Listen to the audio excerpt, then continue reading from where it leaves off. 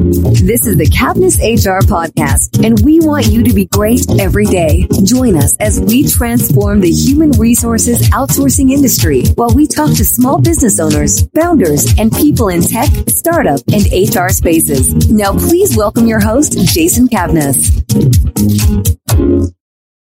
Hello, and welcome to cavnessHR podcast. I'm your host, Jason Cavness. Our guest today is Samantha Hartley. Samantha, are you ready to be great today? I am. Samantha Hartley of Enlightened Marketing works with overwhelmed women consultants who are too busy to grow, spending too much of their time with clients or engagements that are too small and under-earning relative to their value. She helps them double and sometimes quintuple their businesses without exhaustion by attracting perfect clients and making 100,000 plus offers. As a result, they become more profitable, joyful business owners. Before starting this business, Samantha worked in international marketing for the Coca-Cola company in Russia and its Atlanta headquarters. She lives on Martha's Vineyard with her husband, their cat, and 2 big dogs. Samantha, thank you very much for being today. I really appreciate it. Thank you so much for having me. So you've had a kind of background, Russia, Atlanta, Coca-Cola, your own business. What do you focus on right now? I'm focused on honing in on working with women consultants. I've worked with a variety of small business owners, and I've worked with, some larger businesses. And I just find that, 18 years into my business, what I really, really want to do is help consultants specifically, because I don't want to work with those big companies. I don't want to work with anybody larger than $10 million. And so I affect change in organizations that size and larger through my clients who do work with those. So Samantha, this is kind of a 2-part question. So first part is you decide to only work with women consultants, and go even further, only women who do HR, finance, and wellness, I believe. Can you talk about the process, how you niche down so far down?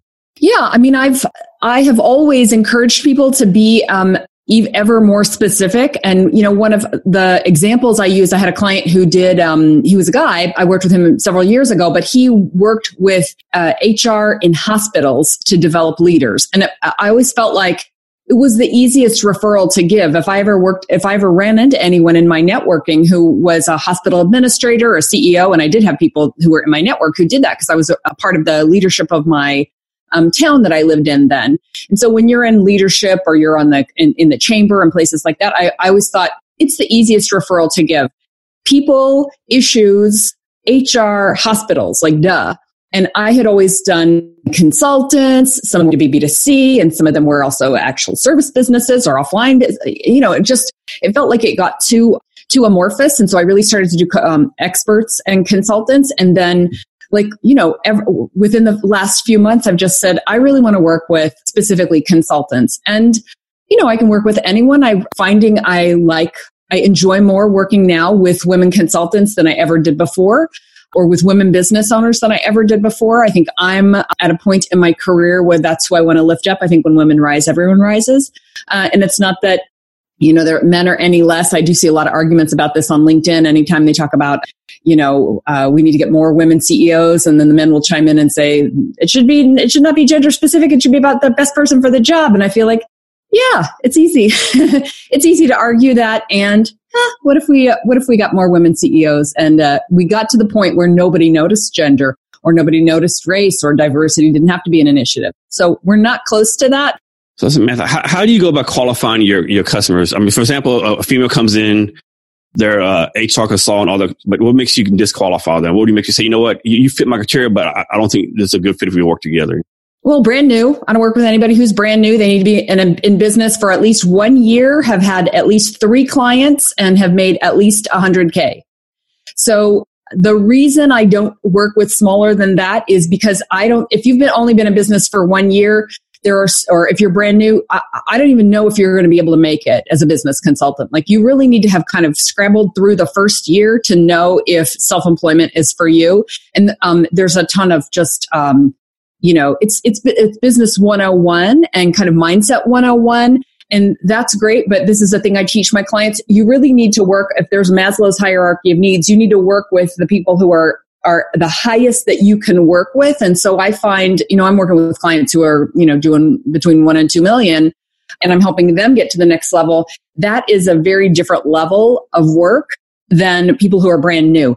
it's not to say that this is nobler or better or anything like that. It's, are college students better than kindergartners? No, they're not inherently better, but they are working on things at a different level. And this is really the best application of my skills. And again, what I teach my clients is you need to work at the highest possible level. So if you look around and you feel like I could be doing more advanced work with more advanced people, that's who your people are. So I will disqualify anyone in those categories. The other thing is if they've only had one client, then really what they've had is a job. So I do have people who come to me who've been like, I'm a contractor and I've been working with this one client for all this time and I'd like to get more clients. I'm like, go get more clients and then come back and talk to me. Because again, that kind of skill of getting more clients, I have tons and tons of free training I can offer them. It's not that I'm saying get out there and good luck. I have tons of stuff I can give them, but for me to work one-on-one with someone, they have to fit those other qualifications. And then I would just say, people need to be positive. They need to have a blend of, they need to be able to look at their business in both kind of like marketing and business and concrete terms, and also feel that their business is a spiritual path or a calling, that they're following a mission to do this work. And it's not an option for them. They couldn't go and do something else. So when somebody says there isn't a day job, they couldn't offer me something that would get me away from this work, that's a good client for me. So Samantha, there's a lot of people out there doing what you do. Suppose someone's out there, they want to work for a consultant. What advice do you have for that person to pick the right consultant for them? I think it's really important that you have shared values and that person can hold a vision for you that is larger than what you can hold for yourself, that they are as dedicated to your success as you are, but they can't be more dedicated because that's really about us like taking responsibility for our success. So for example, I had a woman come to me recently and, I talk a lot about high ticket offers and I don't mean 25K. I mean like 100K and 250K offers, like putting together engagements at that much higher level. And doing more deep and more transformational work. And she said that her coach was saying to her, he was a good business coach, but he was saying things like, I can't imagine anybody paying $50,000 for something that you do. And, it just really doesn't seem like, I don't know. I just don't understand this kind of work. And he had come from a different industry and he just didn't have insights into basically consulting and into selling services. I think he'd come from software or something. So he didn't have insights into selling services at that high level. And I feel like if the person that you're looking to work with can't look higher than you can see, then they're not a fit for you. And I had this experience myself with one of my coaches, I guess one coach back that I was working with in a group. I said, I'm really trying to price this VIP day. What do you think I should charge? So it's a one day, someone comes in and works with me, and we do this deep intensive dive. And I was kind of, I was kind of tossing around the idea of $12,000 for that day. But I hadn't told him that. And I said, well, what do you think if you were just a kind of gut reaction, what do you think for a VIP day? And he said, $5,000. And I was like, so it's not about things being expensive or not expensive. It's about, I need people to see the level that I work on. By the way, that particular VIP day, that client left by adding $400,000 before we left the meeting together. She had added $400,000 to her business. She's a woman consultant who has done nearly $1 million. So she had a lot of, the more you're making, the more you have room to, you can kind of add a big amount of money. And that's what we did for her. So I felt like $12,000 wasn't a bad investment to have a $400,000 return. No, that's a nice return right there. Samantha, are you only local to your area or are you nationwide? I work nationwide. It's kind of funny. A few years ago, we moved to an island and we're on Martha's Vineyard. And I thought it's basically a hospitality, it's like any tourist town. It's, like Vegas or Hot Springs in Arkansas, where I had come from. I'd been in Arkansas before. And so it's not my industry. Like there aren't consultants here necessarily that I know of. And so, but I actually did end up having a local client, but everyone else, my whole team is virtual. I have nine core team members that I work with and then about 5 outside of that. And then all of my clients are all across the country. I don't think we're international anymore. I've had clients all over the world, but most of them are in New York, New Jersey, Chicago. I think that's about where we are. Pennsylvania. How could I leave them out? Samantha, so, how do customers find you? Do you have a marketing plan you use, or is it word of mouth? How do you go about bringing in new customers? I create a lot of content And then I put that content out there. And so that content is on Facebook. It's on LinkedIn. When one of the things that I teach and one of the things that I did when I was in a local market, I just described my local market here isn't super conducive to me just going out and networking. But when I lived in Atlanta and when I lived in a town called Conway, Arkansas, which is, I'm from Arkansas. So I lived there for, before we moved here, we lived there for about 10 years. If I needed clients, I would go to a networking event. I would go to a chamber meeting. I would just leave the house and basically go somewhere. And I would find clients. And I think a lot of us are returning to that because a lot of online marketing isn't working as well. But if you know how to articulate what you do so that if somebody says, hey, what do? You can say an answer to that and be able to go, wow, that's interesting. Tell me more. Once you've got that piece down, you should go and be everywhere and run into people. There's nothing more powerful than that one-on-one in-person connection. So since I don't have, that isn't super easy for me because to go to see people in person, I kind of have to travel. I tend to do LinkedIn, Facebook. I have an email newsletter. I have a website. And I do a lot of direct outreach, which means that I will write a note to someone that I've met on Facebook or LinkedIn and say, hey, I'd like to have a conversation with you. And that has created referrals for me. And also I get clients that way. So, Samantha, has you ever have a situation where you're working with a client and you thought to yourself, you know what, this person really doesn't listen to me or I'm not adding value. I need to break off this relationship. Has that ever had to happen to you? Yep. Fire a client. Absolutely. Yeah. No, if people are not coachable, I had a client who would not show up for meetings. I would have to sit around. I don't know what the deal was, but that seemed okay. And it was kind of the way he ran his business. I began to realize, and I was just like, well, this isn't going to work. Bye. So in that situation, you can say, this isn't working. And I'm not the person to help you. I do think you need help, but I'm not that person. So I think we should stop working. And then we did. Samantha, for your virtual team, your remote teams, can you talk a little bit about the pros and cons of that? Because it's not right now, remote teams are just a hot thing in business. And I do a remote team, But can you talk some about, the good and bad about having a remote team? I think it's everything good. I mean, I'm in the sunroom of my home and it's not an easy, the vineyard is not an easy place to get to. It takes a boat or a plane to get here because there's no bridges. So it's not super feasible to actually have people come and work with me in my office. And I really, I think I mentioned face to face and in person is very fun and powerful, but I love having a virtual team. Here's what I was just telling someone the other day. When I managed, I had like a team of 30 when I worked at Coke in Russia. And I was much younger and I was not very sophisticated in my use of, let's say, leadership or power. And so I would be like, kind of more, telling people what to do. And I don't know, maybe more threatening of like, do this or else. And, ways that I would never manage someone. And, if someone doesn't want to be, I think the belief is, well, people are stuck working here for this paycheck. They have to tolerate whatever I say and do. And, now it's many years later.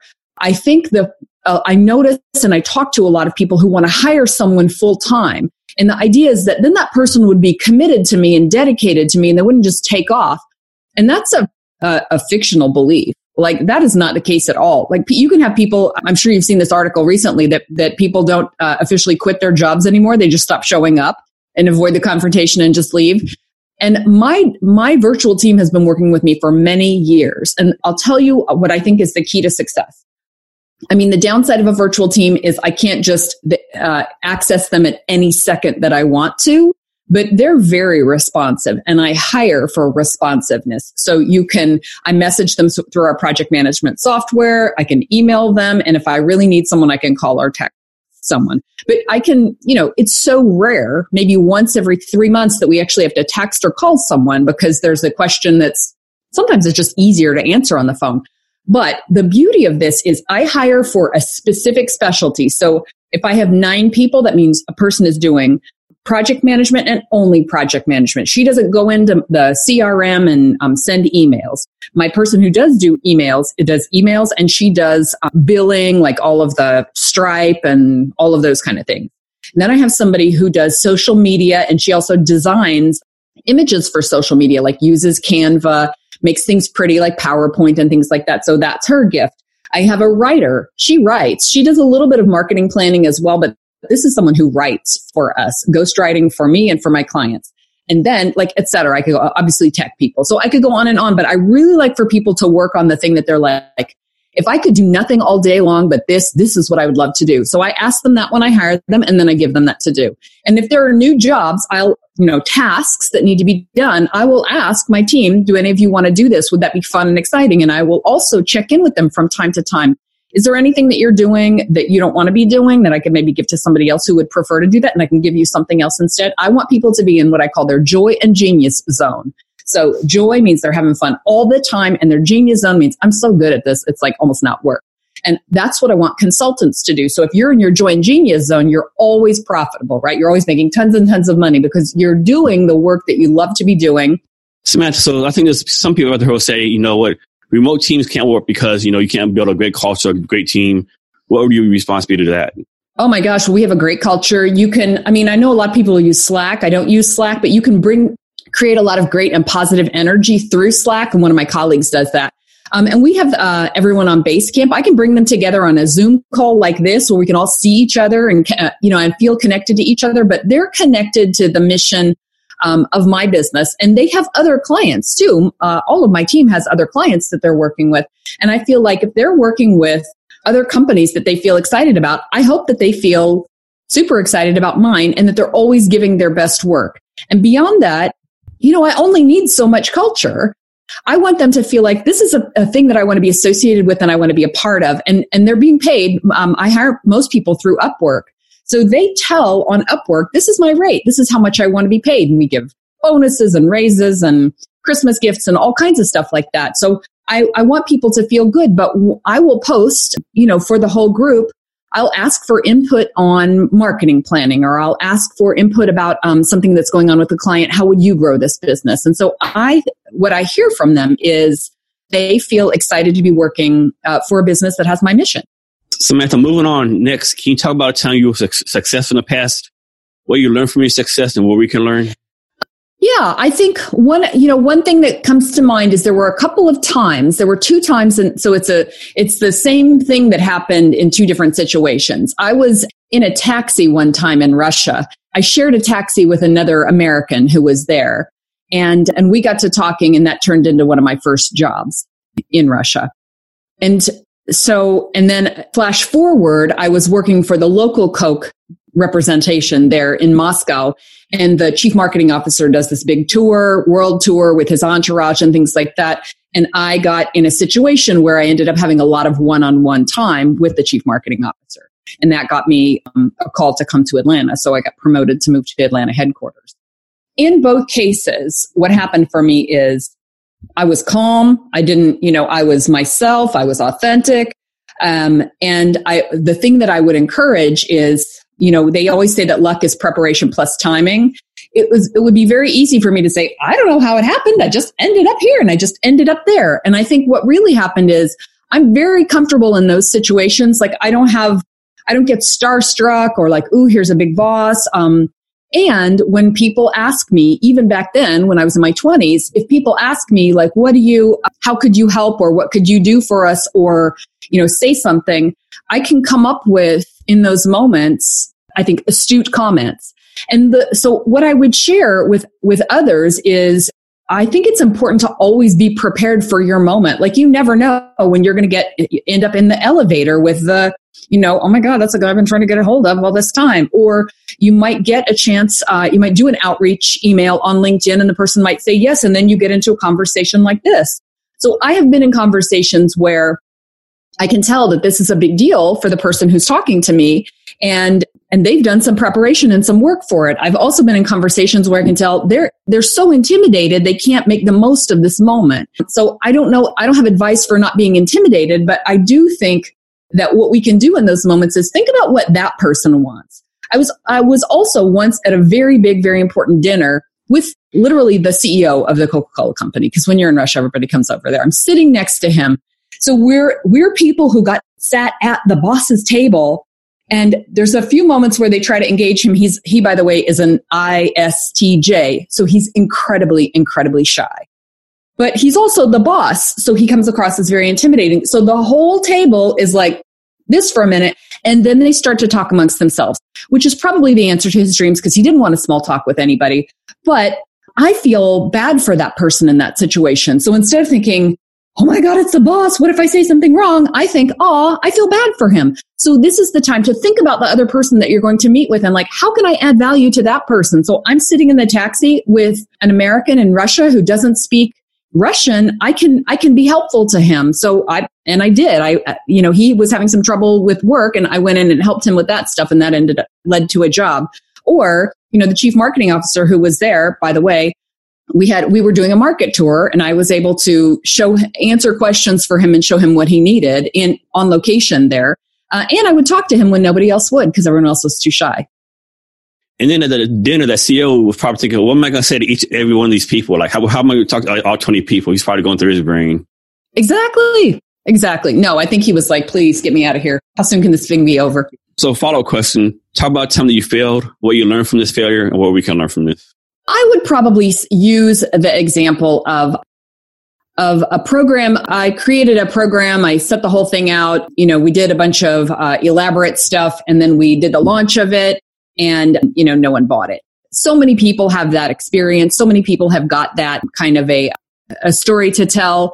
And, my easy version of that is to sell it before you buy it, which means before you create the whole entire thing and you go through all of the process of building out the thing, you have to sell it first. So this actually applies to services. People are coming to me and they're like, I want to grow my consulting business. Right now we're doing this, but I want to kind of move into this. I'm like, go sell that. But how do I sell it? I'm like, go describe it to some people until they say, oh, we want that. And then we can scramble and we can create the thing on the fly. And then you're being paid to create it. So I find that people do way too much custom work. Consultants do way too much custom work for their clients. They're like, well, they called me in and they wanted to do this. You want to be doing that do you feel like there's a market for that for other people? Or do you feel like it's just this one client needs this? Do you want to be in this business? Do you want to be doing this all the time? So all of us have had the experience of having a thing that we're excited about, but nobody else wants. I think and I've had that with services. I've had that with products and programs and e-learning and courses and all kinds of stuff. I'm like, ooh, this is what everybody needs, but it's not what they want and it's not what they end up buying. So first, we call it validating. It would be the official term. First, try to sell it to someone. And when they say, I would buy that, I would have them say, and here's some money towards that. Like I am buying that. And then you can figure out how to build it. Samantha, I understand you have a book to recommend. I always have books to recommend. And the one I'm reading right now that I'm super excited about is by James Clear. And it's called Atomic Habits. I almost never read marketing books, and I almost always read neuroscience and brain science and behavioral economics and especially habits book. I super love habits books. So you were talking earlier about marketing planning. I do often do a plan, kind of have an idea of what I want to do for the year, but what I turn that into for myself and for my clients is habits. Like, what are we going to do every month, every week, every day? And those are the things that we focus on. So in Atomic Habits, it's atomic because they're small, like atoms. So I really love that idea. And also you have this wonderful pun of like atomic. And so it's little things you can do that make a really big difference in your life. Samantha, also understand you have something else for our listeners. I do. So a lot of people ask me, how do you sell in? I'm really stuck selling low ticket things. How do I sell in something that's much, much larger? So I have a case study of a client that I worked with who couldn't get anybody to buy her $22,000 training. And she finally sold that same offer in for almost $200,000. So this is a case study about how we did that. It's called the 9X Yes formula. So you can just go to that domain. Samantha, can you give us your social media link so people can reach out to you? You sure can. I'm on LinkedIn, Samantha Hartley. So you can just search for me there. I'm not sure if there are any other ones there, but Samantha Hartley of Enlightened Marketing. There's only one of those. And then you're welcome to friend me on Facebook. And then I have a free group on Facebook for consultants called Profitable Joyful Consulting, because that's what I'm all about. Profitable Joyful Consulting. And you can just ask to join us. And that's the place where I'm giving free advice. I'm doing free webinars and trainings and answering questions and things like that. And to our listeners, we have the links to our social media links, her book recommendations, and the resources on the show notes. You can find the show notes at www.cavnessHRblog.com. Samantha, we'll come to the end of our talk. Can you provide us any last minute wisdom or advice on any subject you want to talk about? I would say, remember that everything that you're doing can be joyful. So when you're in a situation and you feel like it's joyful but not profitable, or profitable but not joyful, never compromise. Remember, it can be both. And I want you to set that as a goal for yourself to make sure that all the work you're doing is both profitable and joyful. Samantha, thank you for your time today. I really appreciate it. I know you're a busy person doing great things. So thank you very much. Thanks for having me. I appreciate getting to share with you and your audience. To our listeners, thank you for your time as well. Remember to be great every day. Thank you for listening to today's episode of cavnessHR. For more exclusive content, as well as your free copy of HR Laws, be sure to visit cavnesshr.com or connect with us on Twitter, Instagram, Snapchat, and Facebook at cavnessHR. Thanks again, and be great every day.